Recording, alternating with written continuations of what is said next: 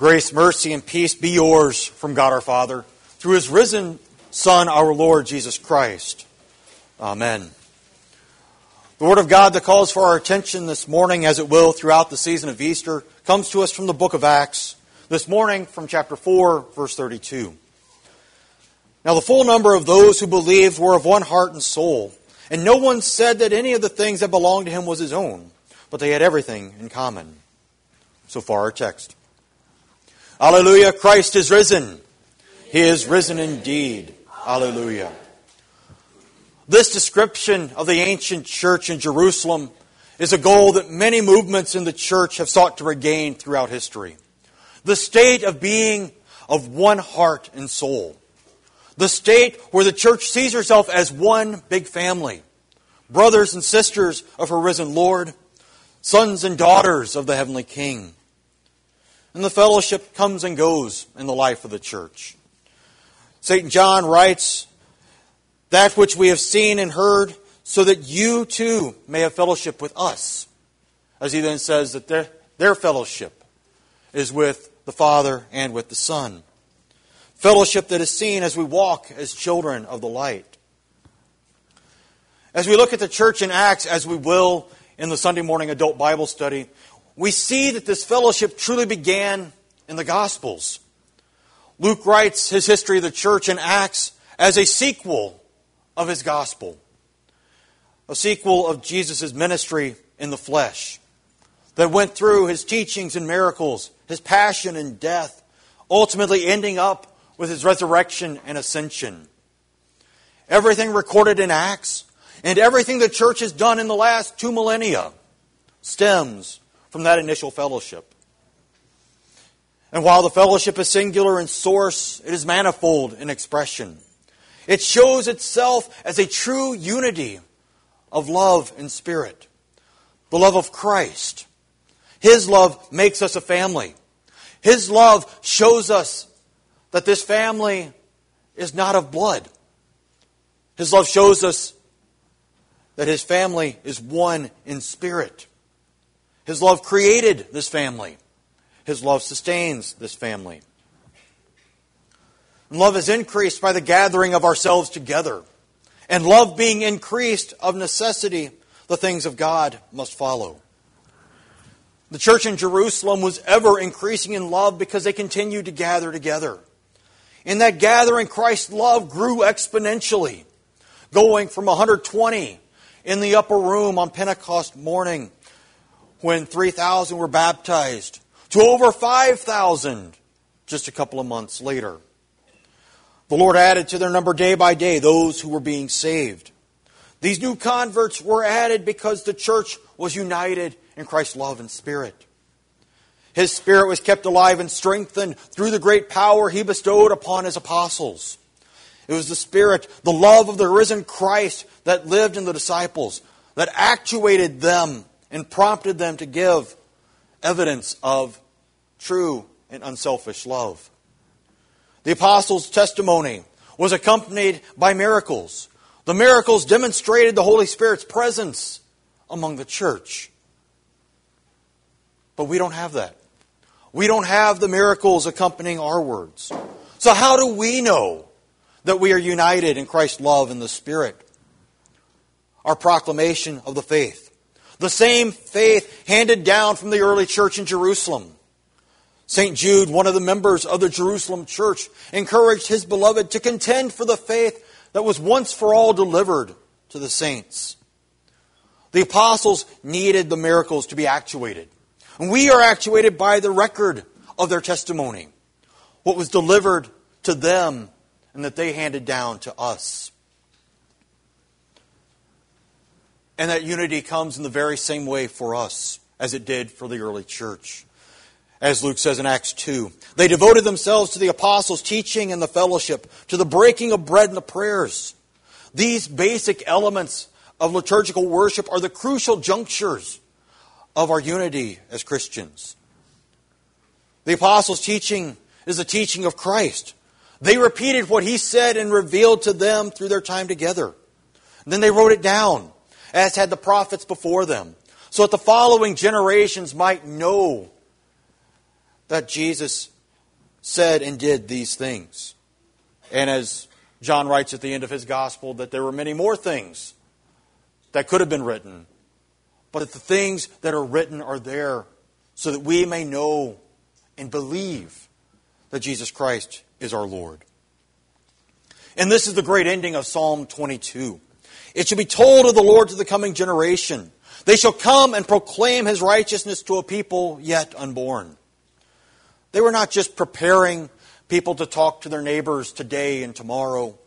They were preparing people to share their faith with their children and their grandchildren. Their fellowship is strengthened by their gathering together around the Word and Sacrament to build each other up. As the author to the Hebrews writes, let us consider how to stir one another up to love and good works, not neglecting to meet together, but encouraging one another. Christian fellowship is primarily concerned with stirring one another up and encouraging each other. Therefore, the Christian faith in the abstract is very appealing to most people. Everyone is seeking fellowship with others. But our fellowship goes much deeper than all others, because ours lasts past this life. We aren't simply together here and now, and when we die, it's over.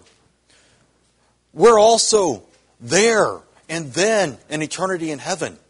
That's the hope that is within us.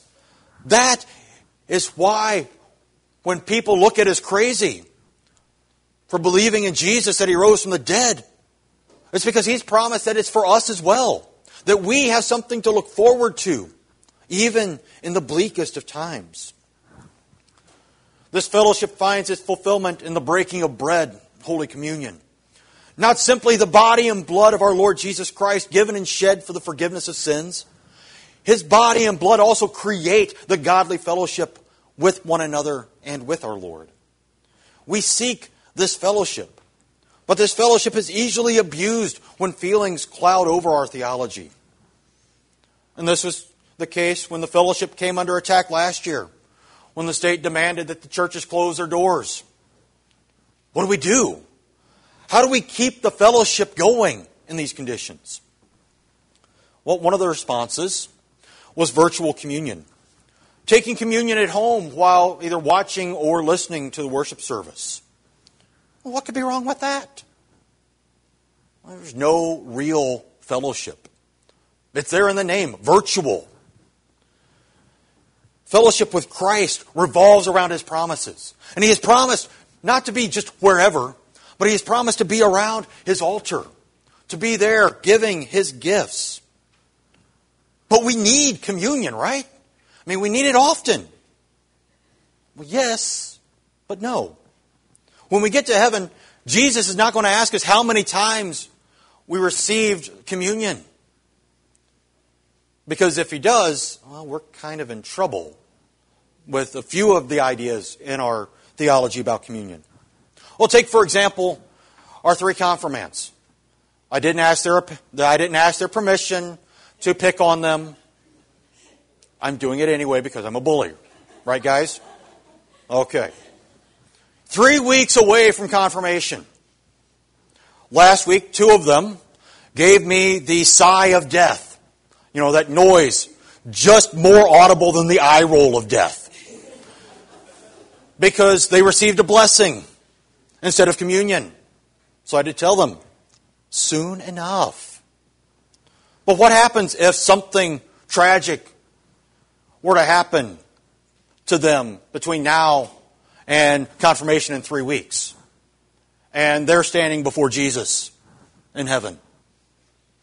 Is He going to turn them aside because they've never received communion? No.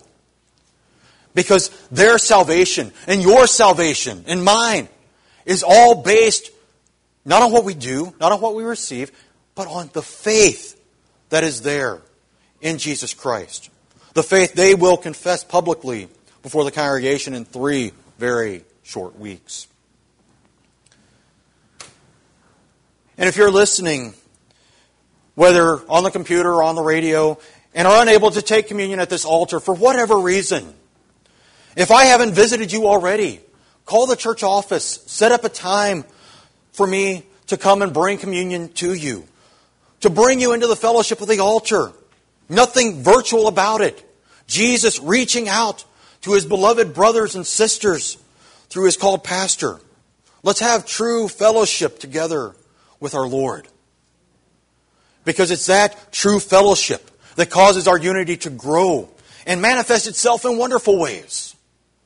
One of the ways it happened in Jerusalem was no one said that any of the things that belonged to him was his own, but they had everything in common. This has given rise to different ideas of what the Christian life and what the church is supposed to be like. On the individual level, I know there's several farmers in this congregation who are very protective of their own equipment. Why? Well, because it's theirs. They're still paying for it. But to have everything in common, that nothing is our own. What does that mean? Well, on the individual level, the church set up monasteries and convents, established to exercise the faith in a communal setting, where the entire community was established and surrounded and built up by God's Word, where the entire community can come together to care for their neighbor's need. So Luke can say of the church in Jerusalem, there was not a needy person among them. Unfortunately, as those communities evolved over history, the community itself became the main focus, leaving God's Word behind. Much like the Amish and Mennonite colonies also did that would come along later. On a social level, people want to take these remarks from Acts 2 and Acts 4 and prove that God desires us to all be socialist and communist. That everything should be left up to the government to decide and distribute because they know much better who has the greatest need. But history has shown us that that's not the utopia that many people think it is either. But the Bible isn't to be used for political gain, because the gains that you get from the Bible are completely and totally personal. Not just a me and Jesus faith. A faith that wants to be shared. That has an outward focus where God's love is shared to those around us, especially those who need it. Therefore, Christians can live a life where they have everything in common. With this commonality, there is great grace that comes upon us all. In this grace, we are bold to sing, as we will at the end of the service, "Blessed be the tie that binds our hearts in Christian love." The fellowship of kindred minds is like to that above. This commonality prompts us to share, to bring more into this wonderful community. And we see this as we look to Easter and Jesus' early resurrection appearances. On Easter morning, the angel told the women at the tomb, "Go and tell His disciples and Peter that He is going before you to Galilee." Jesus then appears to Mary Magdalene saying, "Go to my brothers." That night, Jesus appears in the locked upper room saying, "Peace be with you. As the Father has sent me, even so I am sending you."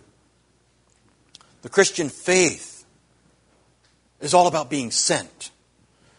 Sent by God to distribute His gifts to those who need them most. St. Paul famously put this into practice wherever he went. "For though I am free from all, I have made myself a servant to all, that I might win more of them. To the Jews I became a Jew in order to win Jews. To those under the law I became as one under the law, though not being myself under the law, that I might win those under the law. To those outside the law I became as one outside the law, not being outside the law of the God, but under the law of Christ, that I might win those outside the law. To the weak I became weak, that I might win the weak. I become all things to all people, that by all means I might save some. I do it all for the sake of the gospel, that I may share with them in its blessings." St. Paul went out everywhere, to Jew and Gentile alike, to proclaim the gospel of salvation, to walk in Christ's light before everyone, showing that we have fellowship with one another, and that the blood of Jesus cleanses us from all sin. So as we walk among our neighbors, sharing Christ's light, we share our mutual woes, our mutual burdens bear, and often for each other, we share a sympathizing tear. There are times, walking in His light, we share the joy of that light. There are times that we share in the sorrow of someone having the shadow of death cast over them.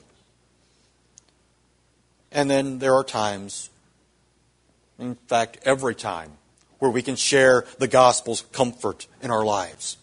Because this comfort doesn't come whether things are going good or going bad. It's there all the time. It's the very essence of being one heart and soul as a community. The very essence that comes from our risen Lord, making us His own, bringing us into His fellowship, making us sons and daughters of the King, shining His light so that we may walk in it. The light that reveals that Christ is risen. He is risen indeed. Alleluia. Amen.